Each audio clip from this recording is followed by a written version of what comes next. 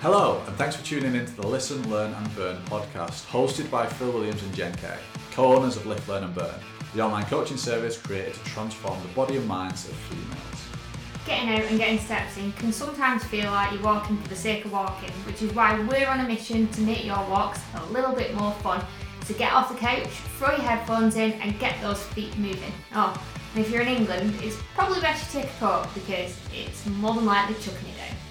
Every week, we'll be going in-depth into a specific topic related to female weight loss. We know how overwhelming and overcomplicated weight loss can be, so we make sure to cut out all the big fancy words and bring you the information that you need to know. And if you're not sure how to start your journey, then head over to our website now to get your hands on our free fat loss guide. Jen Kay, you're up. Jen Kay on the mic. Well, hello there. Good morning, afternoon and evening. Oh yeah, we're back again. We're back again. Round 2, episode 17. Yeah. Ding, ding, ding. Apologies for those of you that got 11 minutes into the last podcast. I feel like we had so many messages like, I'm not sure if it's just me, but got to 11 minutes and there's no sound. What's that mean? Actually, that's a good question to ask everybody. Last week, if you listened to the podcast and you got to like minute 11, was it better after or before? Like, did you enjoy when there was no audio at all, or do you prefer the bit when we speak? The worst part is now those who listen to the first 11 minutes, now we're going to re-record it. What if those 11 minutes in podcast episode 17 round 1 were better than podcast episode 17 round 2? Oh, well, it won't be, because I'm going to make it better. Not decided how yet, but this next 11 minutes, sensational. And the 15 to 20 minutes after that, even more sensational. Well, let's hope. So, fingers crossed. I got all the intonations wrong in that sentence. Let's hope. So, You got all the what wrong? Intonation. Was it an intonation? I think it's like when your voice goes up and down, like when you're reading. If you read with intonation, you read it, it sounds exciting. I've never read out loud. I always read. I'm feeling very hormonal today, so I'm feeling very sluggish. And also, it was Phil's 30th birthday yesterday. Yes, it was. So we took a day off, and then I had a later start this morning, and we were just saying we feel all out of sync, don't we? Out of whack. Me and Jen are brilliant with structure, so when we lose that structure, it's like, what Plus do we do? hormones for me. Like, I don't know where I'm coming and going. Hormones for me as well. Yeah, I'm you have to deal year. with them. Sat next year. Anyway, this week, or Sunday, if you've already listened, you'll know we're talking about snacking, because it's one of the most common questions that we get. How do I stop snacking? That's how it's always phrased. How do I stop? Or someone, when we chat about goals, is, well, I just want to stop snacking. Yeah, if I can just do that, if I just stop snacking, it is the answer to all my problems. Yeah. And then I'll lose weight and everything will be fine again. And do you know what? You're not always wrong. Like, if you did and you could and it was possible and you just not, let's say, for example, I don't know, I'll not get too deep with numbers and stuff, but let's say the snack that you're having is putting you into a calorie surplus. And you could just cut that out for the rest of your life and it would put you in a calorie deficit. You're right, you would lose weight because it's putting you in a surplus, and not having it puts you into a deficit. And so it's important that we do start today by saying, for some people, stopping snacking, in theory, on paper, mathematically and scientifically, it might be the answer. It might be because you might be cutting out such a large chunk of your calories that you actually end up putting yourself in a deficit. Or, alternative way of looking at it, if you're someone who doesn't particularly eat any meals throughout the day and just snacks and like niff-naffs on food throughout the day. Niff-naffs. It's a funny phrase. Yeah. Niff-naffs on food. Sometimes you get some food and go, oh, niff-naff, niff-naff, niff-naff. Now it's the eating, it's going niff-naff, niff-naff, niff-naff. Like, you sound like, what was Dennis the Menace's dog called? Nasha. Nasha. Is that what he sounded like? Don't know, I feel like. To be fair, if you are just getting the snacks out and go niff-naff, niff-naff, niff-naff, niff-naff, niff-naff, you're not actually going to gain any calories. 0 calories in niff-naffing. It's the actual eating habit that causes the calorie intake, I think. Well, anyway. I'm going to niff-naff my brew. Yeah. Niff-naff, niff-naff, niff-naff, niff-naff. See? None went in. No brew went in at all then. None, 0 calorie. Oh gosh, right. So there's, that's strategy number 1. Bit of niff-naff instead of eating. Yeah, niff-naff instead of eating. What I was going to say is, if you do niff-naff throughout the day, then actually not cutting out snacking, but switching snacks for actual meals could reduce your calories, because it means you're actually eating some substantial food in your day, and then you're not feeling the need to constantly snack throughout the day. So yeah, I suppose there is a couple of ways how that could work. Yeah. But fully agree. Generally, that's not like going cold turkey on snacks isn't necessarily the best way to do it. No, not when you've done it for so long. No, because you've probably created this snacking habit. So like if it is coming down to like literally you just kind of snacking a lot throughout the day, then when you get to that time of day where you'd usually have that snack, all you're going to do is think about that snack and crave it all day until you actually cave to that craving and potentially actually end up eating more than if you just allowed yourself to have a snack when you wanted it, but maybe just a smaller snack. Yeah, I think some people don't really read much into it, do they? Like, oh yeah, I just snack. I just have snacks. That's just the person I am. That's what I do. Yeah, snacker. Yeah, I've had a lot of people. I'm a snacker. I remember one client when she came to me, she said, "Oh, I'm a prolific snacker." Prolific snacker. That is something I'd have on my CV. Definitely. Prolific. I'm not just a snacker. I'm a prolific snacker. Prolific snacker. But I think it's important we take a step back, isn't it, when we look at snacking? We don't just see it as just having a bag of crisp or just having a digestive biscuit or just having, I don't know, curly whirly, whatever it is you like. Sorry for making everyone hungry. But I think it's more about taking a step back. Step back. A snack back. Take a snack back. Take it back to the shop. Take a snack back to the shop and everything will be easier. That is a good solution, actually. Buy less snacks. But taking a step back, as I was going to say, on the whole situation and going, why am I actually snacking?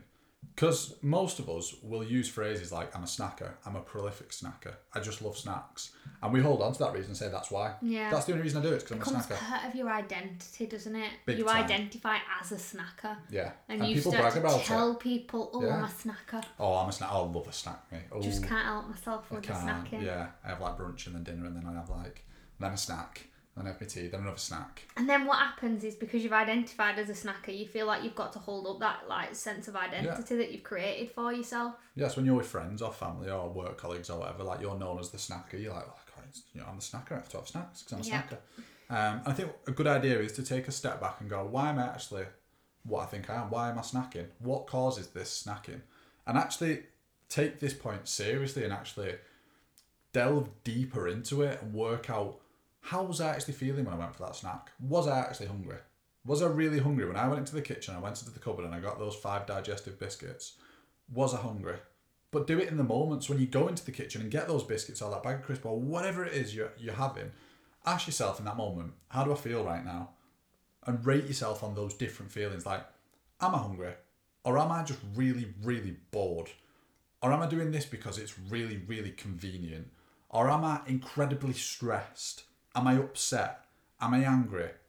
And it's important to just take a note of that as the week goes on and just work out at the end of the week, where does it tally up? Where are the occasions happening where, 8 times you was stressed or 12 times you was bored? It might even be that you hit a certain point in the afternoon and you're always hungry. And that's when you reach for a snack and it's like, right, well, break that down then. It's probably because you're not eating enough at your dinner, or the gap between your dinner and your tea is really quite long, and you do actually quite need a snack there to keep you going, because it's been a good while since you've eaten and it's going to be a good while until you need to eat, and actually going, right, that snack actually serves a purpose. Yeah. There's a lot of snacksident slip-ups. There is. Good on that, Jen. Snacksident slip-ups. But Jen's right, like, you might actually just be hungry. That's all right. That's all right. That's what snacks are for. Like, you're hungry, you want a snack. Like, we're not demonising it, say it's wrong or bad. It's just if it's taking you into a surplus, you've got to work out, well, tell you what can I do? How do I change this? Don't demonise it and see it as a bad thing. See it as something that is potentially stopping you from losing weight. But anything that's stopping you doing something is a barrier, and every single barrier has a solution. So you don't always have to cut out everything completely. You might just need to work out what it is. And I find that a lot of the time, especially now since lockdown, and I'm sure everyone's fed up talking about it, pardon me, but it's boredom. Like, people are bored. Not to do. Definitely. And I find if you're bored, if that is the one thing, like if you're just constantly bored throughout the day and you go and grabbing food all the time, and this is going to sound really like blunt, find something to do. I think it is difficult in that sense, because a lot of us are now working from home, and like it's the availability of things, because you're in control of what's coming into your house, and you're also very close to where the food is being kept, and you know you've bought in things that you enjoy eating, and it's not just a case of there being office snacks, but actually there's loads of snacks in that cupboard that you know you really enjoy eating and you're really close to them, and actually because you've not got your work pal to speak to, you're quite bored right now, so you don't know what else you need to do, so you just get up and you go get yourself a snack. Yeah, it's just a go-to, isn't it? Yeah. It's like, I'll just go grab myself a snack because I've literally nothing to do. And I think a lot of people are doing it as well with, I think at home, it's quite difficult to motivate yourself to do work and to do more. And when you're in an office environment, you're in an environment of, right, this is where I work. Mm-hmm. But if you're at home now and you're sat at the kitchen table, that's not where you work. That's where you eat. You've instantly got a trigger. Yeah, so of course you want food. You sat at the kitchen table. Yeah. And I think, and I was working on this with a client about, it was just before Christmas actually. And she literally lives in a 1-bed flat. So it was like, well, she was like, well, I only have a kitchen table. Yeah. So we created a work area in her flat, literally a 1-bed flat. It's a tiny 1-bed flat. We created a work area that meant that she felt she was doing work there, because she was like, well, I'm bored during the day trying to work at my desk. And I'm like, well, you will be. It's a kitchen table. Like you're going to get bored and you're going to think about food. So she made a tiny little desk at a different part of her room. There was a standing desk, by the way. She was burning even more calories. But that wasn't the point of it. It just worked in that way. It worked in her favour that way. And that just meant that it stopped her getting bored. As soon as she started work, she knew she was working. It was like, well, I'm in my work zone now. This is where I work. This is what I do. And then when she was sat at the kitchen table, she was probably having a meal. I was going to say, even if you've not even got that kind of flexibility, it could be that one side of the kitchen table is for work and you do not eat food at that side. And if you want a snack, you have to go and sit at the other side of the kitchen table because that's where your food side of the table is. But it also breaks down that element of mindless eating if you're doing that, because if you've got to switch a side of the table in order to eat, you've then therefore got to become more mindful of the fact that you're actually eating. Yeah. And I think one of the biggest problems when it comes to boredom eating is the mindlessness. Mindlessness That's is a difficult word to say. Of it all. So actually, sometimes it just becomes about bringing awareness to the fact that you're actually eating food, because it is really easy to eat more than you actually need when you're not aware that you're eating. Which sounds really crazy to think that we're not actually aware of what we're eating. But if you sat at a desk working whilst you're eating, you're not going to be thinking about what is happening and what's going into your mouth. So yeah, bringing awareness to what you're eating can be massive. So doing that, but also making things less available and making the snacks that you want to eat more available. So don't buy in tons of, we did this in the first recording, didn't I? What? And now I've brought it up again in my own head. Tons of Tunnocks tea cakes. Tea cakes, yeah. Probably didn't get to this point in the first recording. No, I don't think we did. Yeah. Oh, but I was talking about the fact that, like, if I have those in the house, or we had some in, didn't we? We had some at your mum's, and I was like, I really want some, so we bought some in. And I found myself, I was so hungry during the day that I went and I'd inhaled a whole Tunnocks tea cake before I'd even thought about what I'd done. Like, I was still walking around the kitchen and it was gone. I had no awareness to the fact that I'd just eaten that snack, and I wanted another one because I hadn't enjoyed it. I hadn't really tasted it. It was just gone. So actually, for me, it needed to be about kind of bringing that awareness back into what I was doing, and making those snacks that you want to eat really available. Like, there's a really good research showing that, like, if, for example, you want to eat more fruit, if you put the fruit that you want to eat in a fruit bowl somewhere really visible, scientifically you're more likely to go and pick that up because you've put a physical trigger in front of your face. James Clear talks about that in Atomic Habits, doesn't he? Where he said his story was that he was trying to increase his food intake, and he kept buying apples every week and never eating them, and it's because he was chucking them in the fruit container bit of his fridge, which is right at the bottom. And he was like, I never saw it, so I never ate it. It just kept going off. Then I buy 6 more, chuck them in the bottom, and it never happened until he put in a fruit bowl. Tell us a story about what you did with those Oatly bars that we bought the other day. Because that's really, really good and clear example of making things less available means you're less likely to eat it. So I forgot I'd done this, but we basically, like, Oatly bars and stuff like that, it's not that I'm not a big fan of them. They're alright, aren't they? They're decent. They taste pretty good. But like Jen said, you can inhale one in 10 seconds. and they're not that good, so it's pointless. So what I did was I just hid them behind the microwave. And it wasn't like a hidden it because they're not allowed. It was just an out of sight, out of mind. So we didn't put it in the cupboard where we would typically have snacks. Yeah. So one day we were going out, weren't we? And we were both like, starving. We usually have a protein bar. We'd run out. And I was like, I really need something to eat before I go out for a walk. Because like, I'm going to end up like... wanting more. Walking past a shop and going in and buying something ridiculous if I don't eat something now. So I was like, have we not got anything in? And I was like, oh, where are those Oaty bars that we bought? And you were like, oh my goodness, I forgot about them. But that was literally just because Phil had put them behind the microwave. And like he says, it wasn't to stop us eating them. It was just to put it in a different location where we wouldn't keep looking at them and just eat them for the sake of eating them. Yeah, so like, we ate them, but we were really hungry. And therefore we actually really enjoyed them. I think it's massively important to reiterate, it wasn't like a cut it out, not allowed it. No. It was I'm going to see this every single day if I walk into the kitchen and it's on the side. So I'm just going to put it behind something. That's all it was, and it was quick and simple. I know people have spoken about like hiding things away and putting them in different cupboards and things like that can work. But I think it's more of a case of when you first get started, make it a bit more difficult for yourself or for your eyes to see it. Yeah, because I think the thing is if you're hiding it, it increases your desire for that item because you're almost putting it off limits. So you're going to want to go and seek it out. Yes. There is that element, and that is a strategy that I used to use. But my dad used to put. Weirdly enough, I don't know if I've told this story before on the podcast, but my dad used to buy chocolate in every week, and this was at the point when I was just like, no chocolate ever, and he literally just had them in a box in the cupboard where we keep all the chocolate, and for the whole time I was living there I had no idea it was in there, but I never went searching for it. But it's literally just putting it in a different location where it's not as obvious in your face, and then it decreases that desire for it. Or that kind of it takes away the cue. Yeah. You see it, you think, oh, I want that, when you didn't actually even want it, but you now want it because you've seen it. That's all it is. Yeah, you've seen it, so you want it. Yeah. There's no actual desire before it. And that's when we talk about things like, right, now work out what you're actually feeling right now.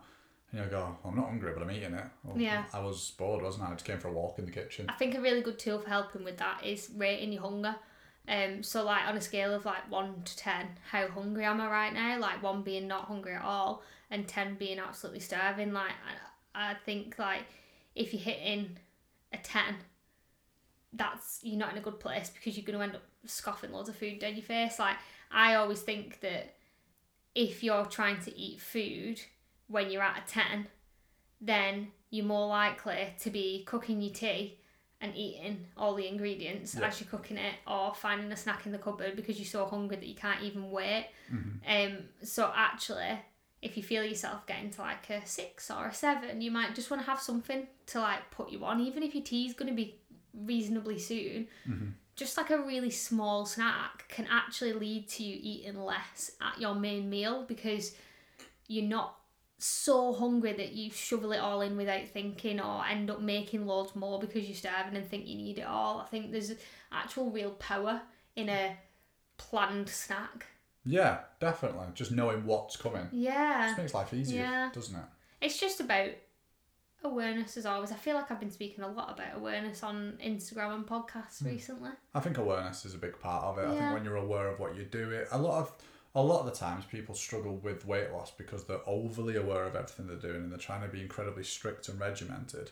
But I think a lot of the time people struggle with, or they gain weight because they're not aware of the decisions they're making at the time. They're aware afterwards, what they've done, what they've eaten and stuff like that, but there's a lack of awareness around what they're doing. And when you can bring that awareness back of, right, I'm sat at a table, my food's on a plate, there's no other distractions, I'm eating my meal, you're aware of your surrounding and what's going on, and it's going to be so much easier to basically make yourself feel a bit fuller without just kind of mindlessly eating. But I think the big picture is snacking may be the thing that's potentially holding you back, but the answer isn't always just cut them out. None of us are robots. No. There is other strategies. There is power in snacking. Yeah, and I think the best way to do is work out of the things that we've spoken about today, what's going to be best for you. Are you somebody that, you've pretty much got it bang on, but you just need to work out why there's so many snacks happening, and you potentially need to just work out why you're snacking so much? Or are you the type of person that's eating 6 snacks a day and 1 meal. And that's called, maybe you do need to have less snacks and more meals.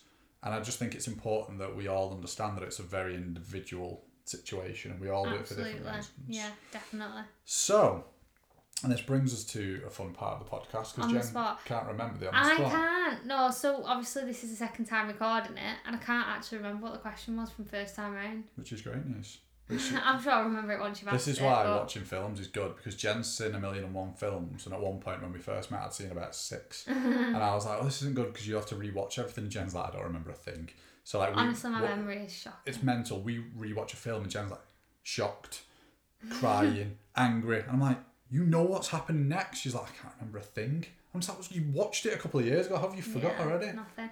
We did this with Seven the other day, didn't we? I was like, this is such a good film. And I was like, and do you know the best part? I remember I loved it loads, but I've not got a clue what happened. So I get to enjoy it all over again. Love that. Okay. So go on, hit me with my question. I will. Do you prefer zips or buttons? That's such a good question as well. Really buzzing about it. I went in and I remember my answer with a solid zip. You preferred a zip, didn't you? I prefer a zip because buttons are such a faff. And one point that I raised was like buttons on the bottom of duvet covers should be replaced with zips. See, I disagreed with that though. Yeah, because they get cold. And the last thing you didn't say that one last time. That's a very valid point. What did I say last time? I don't know, but that's a really valid point. Last thing you want in the middle of the night is a cold zip. Oh no, cold zip getting you. Maybe that's why they don't have zips. Okay, I'll stick with poppers. Good. Poppers over buttons still. Yeah. I hate buttons on duvet covers. I personally prefer. I think they both got the place in life. White shirt, definitely a button. I'm not putting a zip on a white shirt. I look stupid enough as it is when I dress up, so the last thing I need is to put a zip across a white shirt. Well, just no buttons on the zips. And secondly, chocolate buttons are better than chocolate zips, because I don't know what chocolate zips are. I reckon chocolate zips could be a thing. I don't think they'd be good. Why? Because there's not enough substantial chocolate on a zip. There's like holes in it. Good point. And there's supposed to be like a mobilised part of a zip. Mobile chocolate. I just think a button works so well as a chocolate. It does work well as a chocolate. Which one are you going for, the Jen? Conclusion? If you had to choose if we're talking everything, conclusion, what would you do? Zip. Zip? Yeah. I don't want button-up jeans or skirts. I hate buttons. They're such a faff. I look weird in skirts regardless. You can have a little zip. Zip and one button. Oh, zip and a button? Zip and a one button. I don't mind zip and a one button. No, what I'm saying is you have to get rid of the other one. So you're only allowed zips. Just a zip? Who's going to fall down? Do you remember those skirts like back in 2000s that were literally just a zip? No, why would I? Do you remember when you wore skirts on leggings? On pants, like skirts over pants? No, why would I remember? Oh. I need a female. I remember people doing it. There was a skirts over pants era and there was a skirts over leggings era. Yeah. There was a horrendous era of skirts over leggings I never understood. So thick, so much clothing all in one area. It baffled me. Like, I'm not stylish, far from it. Like, I'd just let Jen choose what items of clothing. Skirts over leggings. I'm not sorry, it looks silly. If you got boots on, it's not quite as bad because you can't see the leggings, they just look like thick tights. Yeah, maybe. It's when you can clearly see that like it's a pant and like a skirt. A 3/4 legging with a skirt and high heels. And what else did females used to wear? Do you remember when there was a big trend, and I definitely didn't understand this one, where they was going out in, I don't actually know the name of it. It was You're going to say velour tracksuits? No, the swim. Is it like is it a leotard? Is that what it's called? I don't know, because I don't know what you're getting at. When females used to wear... Looks like a swimming costume. Yeah, swimming costume, that's it. Yeah, swimming costume with leggings. What? Not remember? No, I don't think I hung around with that crew. There was millions of them in Wigan. It was everywhere. Sorry to upset a few people who did this, but I just didn't... It's not even that it's good or bad, I just didn't get it. On that note... See you all next week. Bye! Before you go, make sure to hit the link in the podcast notes to update us on how many steps you've done on today's walk whilst listening to us two jabber on. Each week we'll update you on the total number of steps you fantastic listeners have done. And if you haven't already, please don't forget to like the podcast, rate the podcast, subscribe to the podcast, and anything else you can do to the podcast that makes us look really great.